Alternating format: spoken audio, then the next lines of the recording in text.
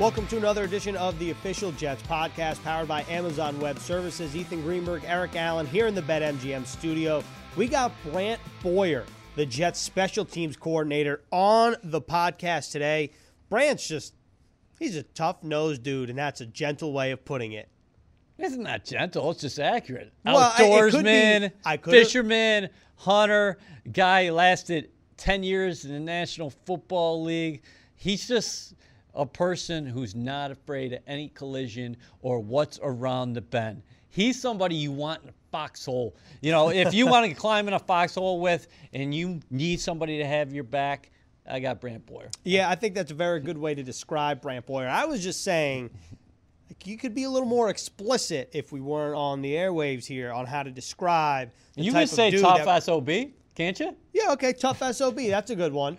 I think that's fair. You. And we also have Bart Scott on the podcast for every week for our Victorinox Swiss Army Knife Player of the Game segment as we preview Jets-Patriots on Monday night in Week 9. But I really think that fans are going to like what they hear from Brant Boyer. He's been here a couple of years now, right, like 2016 or 15. Mm-hmm. And Brant Boyer I think he's just an interesting dude. It's one of the toughest jobs in the National Football League because your personnel is constantly changing. So your key guys from last year, you have a totally different set of key contributors the following year. And that's constant. That is every year in the NFL. And he's been a really good coach for the Jets. And how you know somebody's a good coach, too, is when you have staff turnover and people are like, nah, I like that guy, but let's keep him.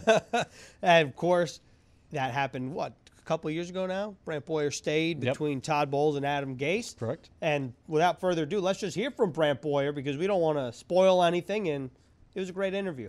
Now joined by Jets special teams coordinator Brant Boyer. Brant, thanks a lot for joining us here on the Official Jets podcast.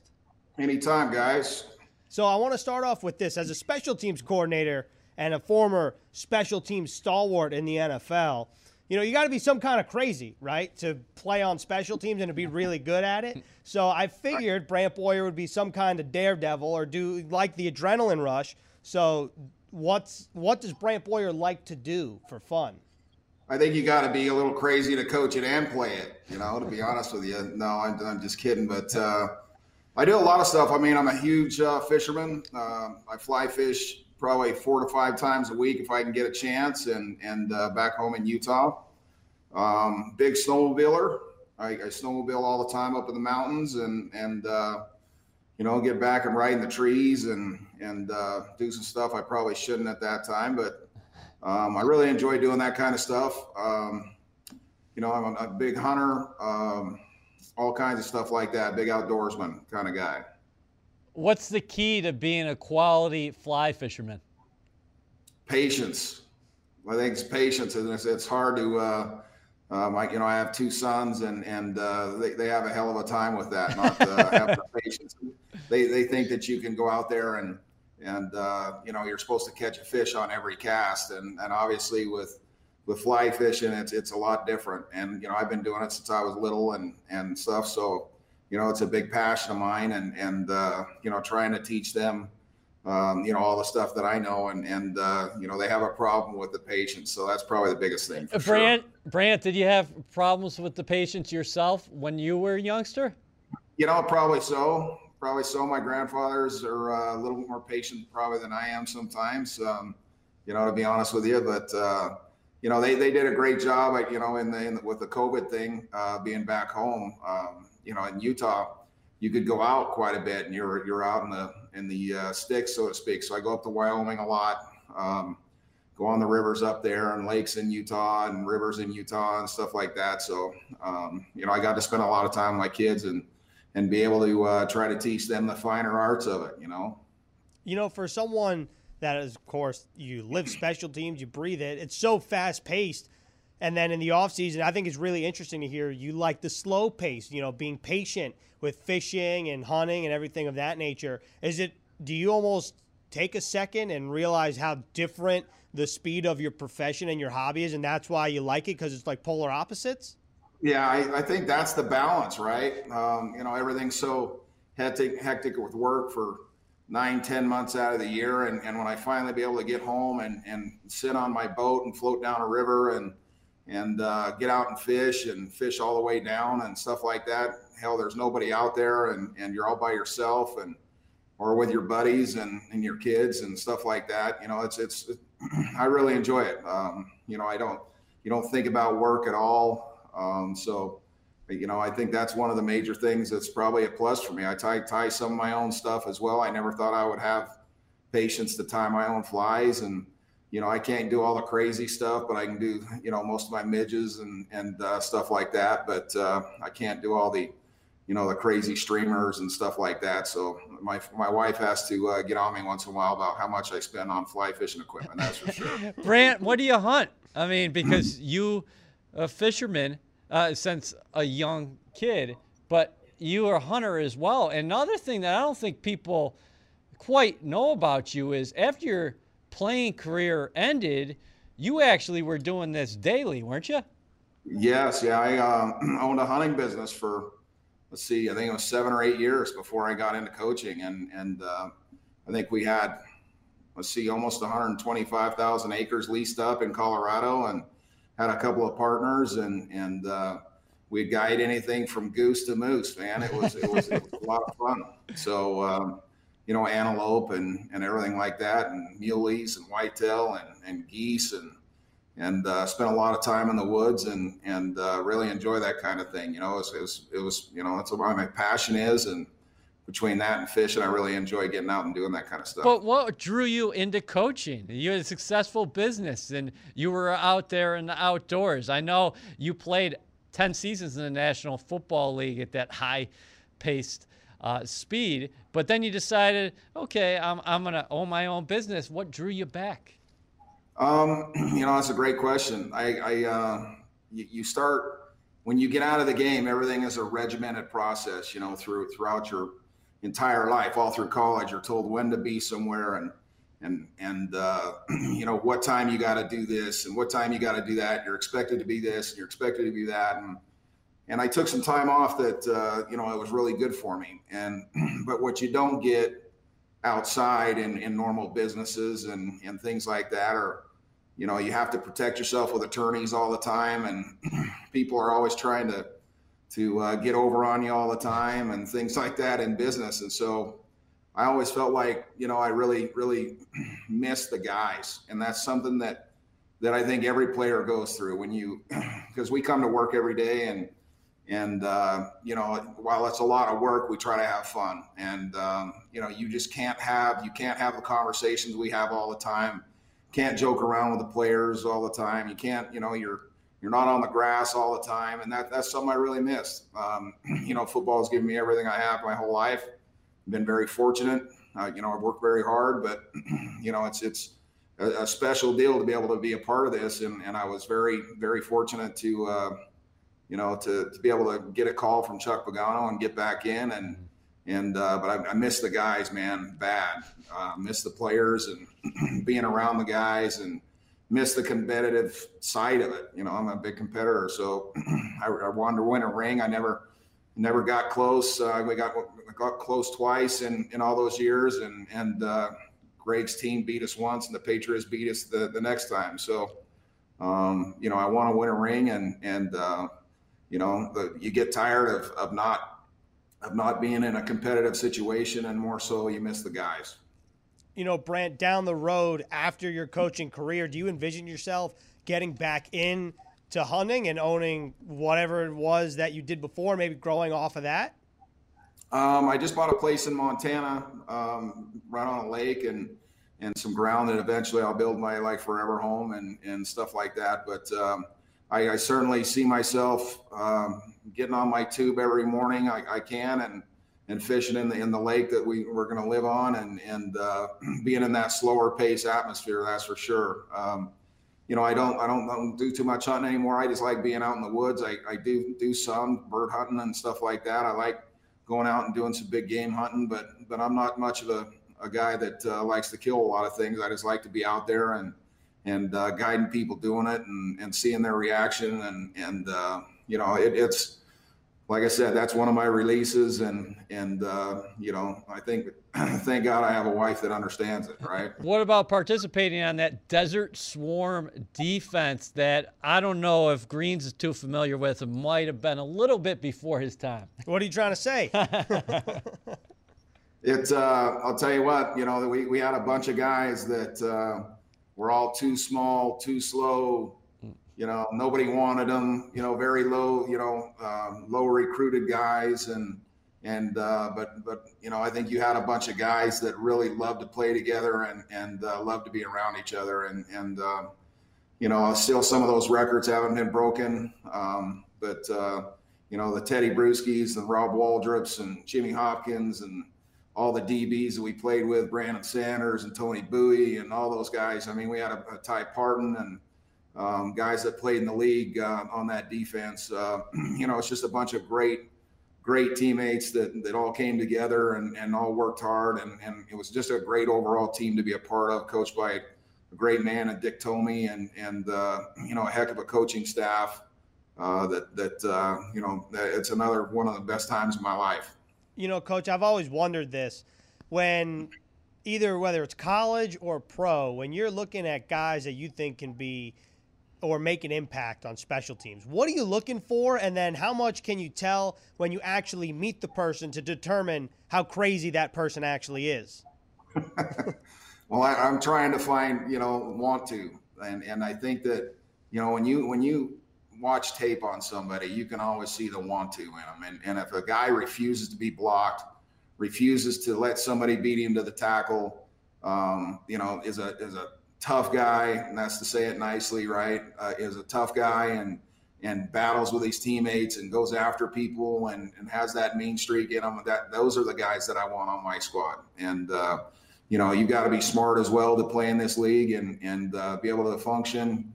You know, learning multiple positions and you know, people go down every week. You got to be able to do that. But those are the kind of guys that I look for. Guys that are just hard-nosed, tough guys that play 1,000 miles an hour and like to get after people. And those are the kind of guys I like on the team. What can you say about your family? Your grandfather was a Marine, your dad a college cornerback himself. What do you take from those two individuals, and how much are they in you each and every day here out at work?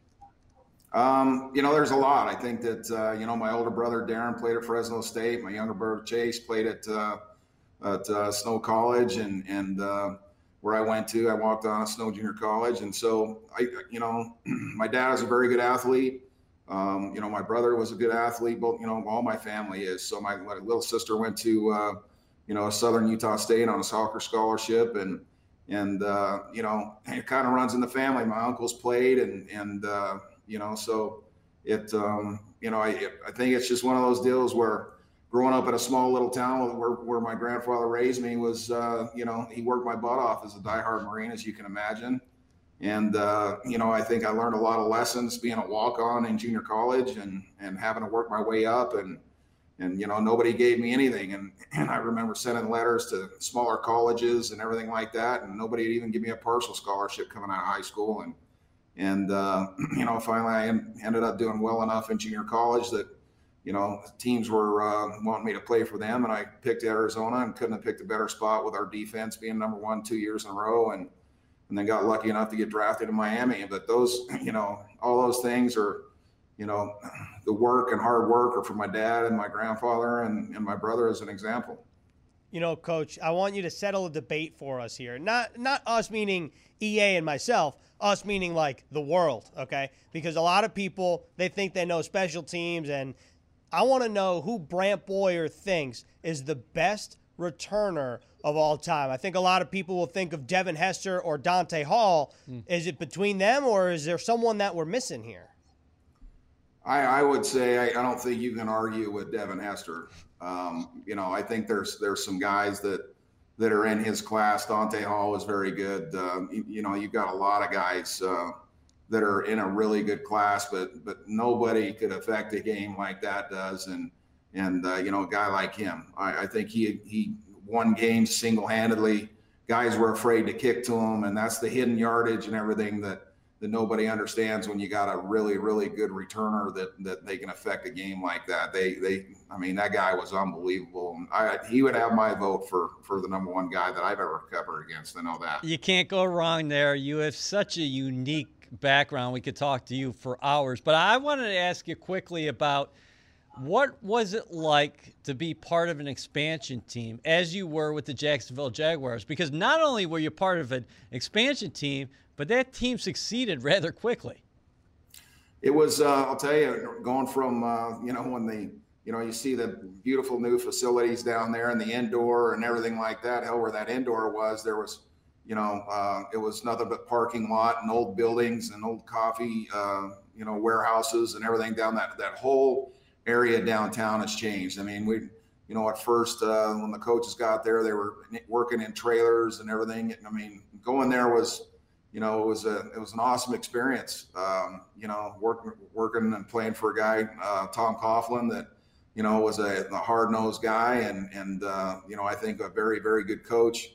I really enjoyed it. It was, it was a younger team. Obviously Carolina, when they came in at the same time, they went with like an older veteran style team. We went all young and I think that eventually we became, I think in our second year, we ended up going to the AFC Championship and had a big win in Buffalo, where they hadn't been beaten years, and went to Denver and beat Elway and those guys. And that was one of the biggest upsets in the National Football League at the time.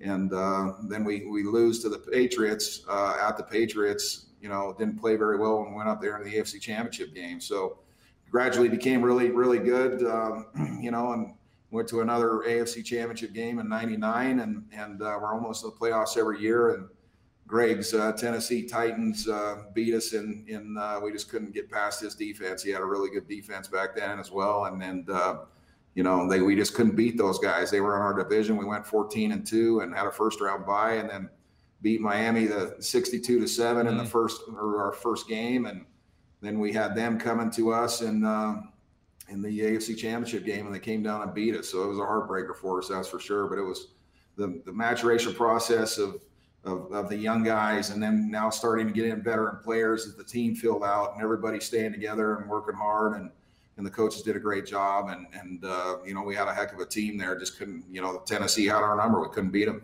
Last one for me. I just wanted to know if we ever get an opportunity to get out to Utah, where do we have to go?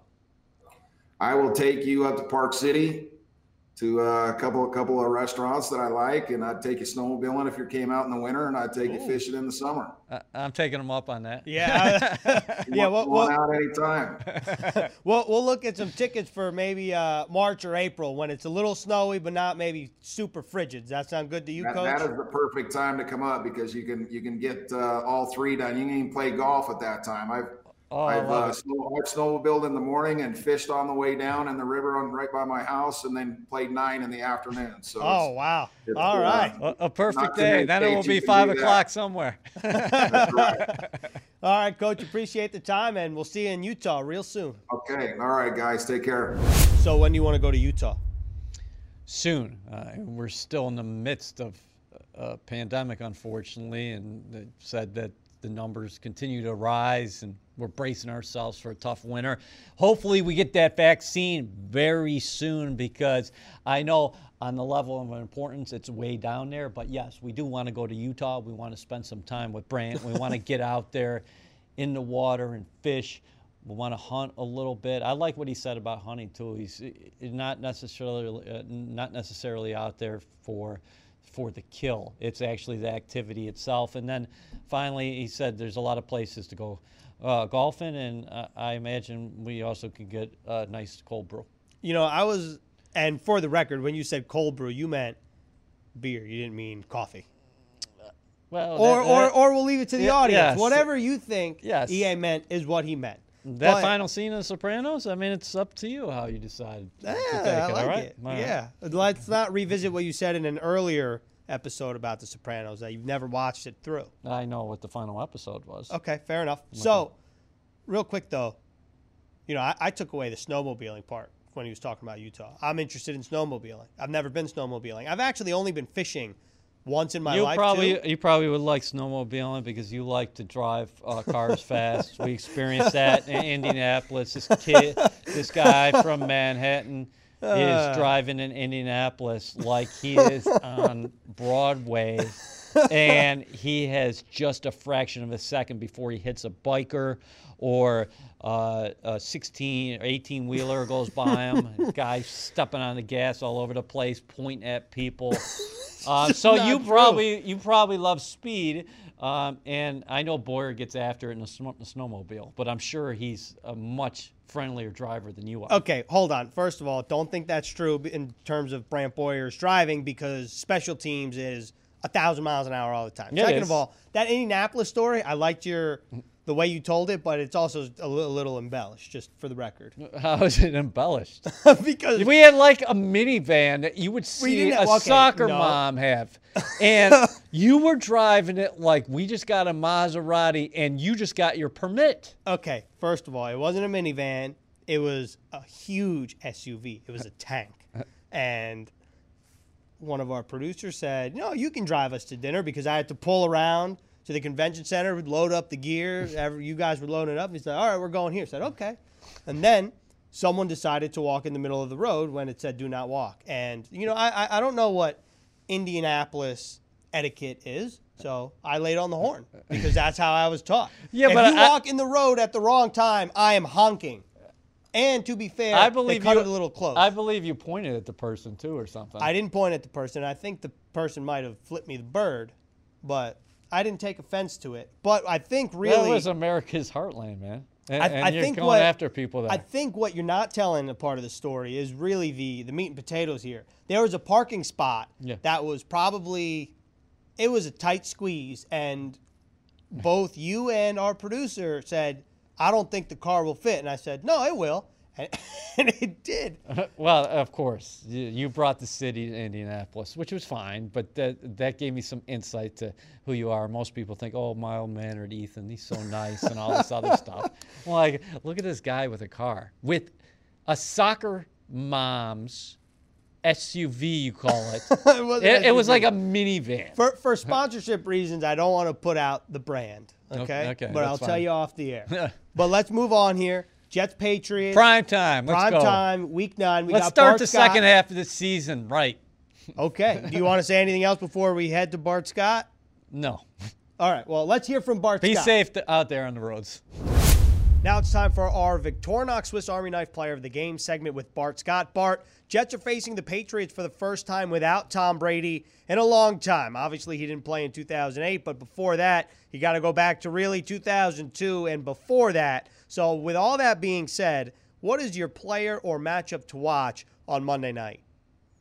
Well, for me, it's going to have to be Quentin Williams. We'll see if that hamstring is healthy. If he's not able to go, then it's going to have to maybe be Marcus May because he's going to be responsible for really tracking Cam Newton if he's going to do these desired runs.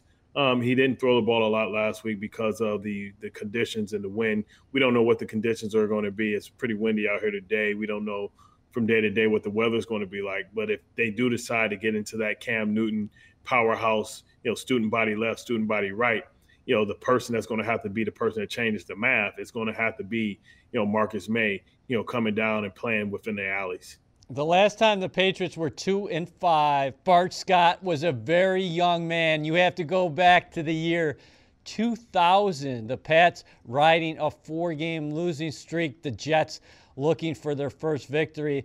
I'm going to go on the other side of the ball and take Sam Darnold and whoever is playing receiver for the Jets. They've exceeded 17 points just one time this year. They got to get something going in the passing game, fellas, against this New England defense who missed Stephon Gilmore last week. If he's back in the lineup, he remains one of the elite cornerbacks in the National Football League. The Jets had just one explosive play in the pass game last week of more than 20 yards or more. So let's see if Sam Darnold can get some plays down the field.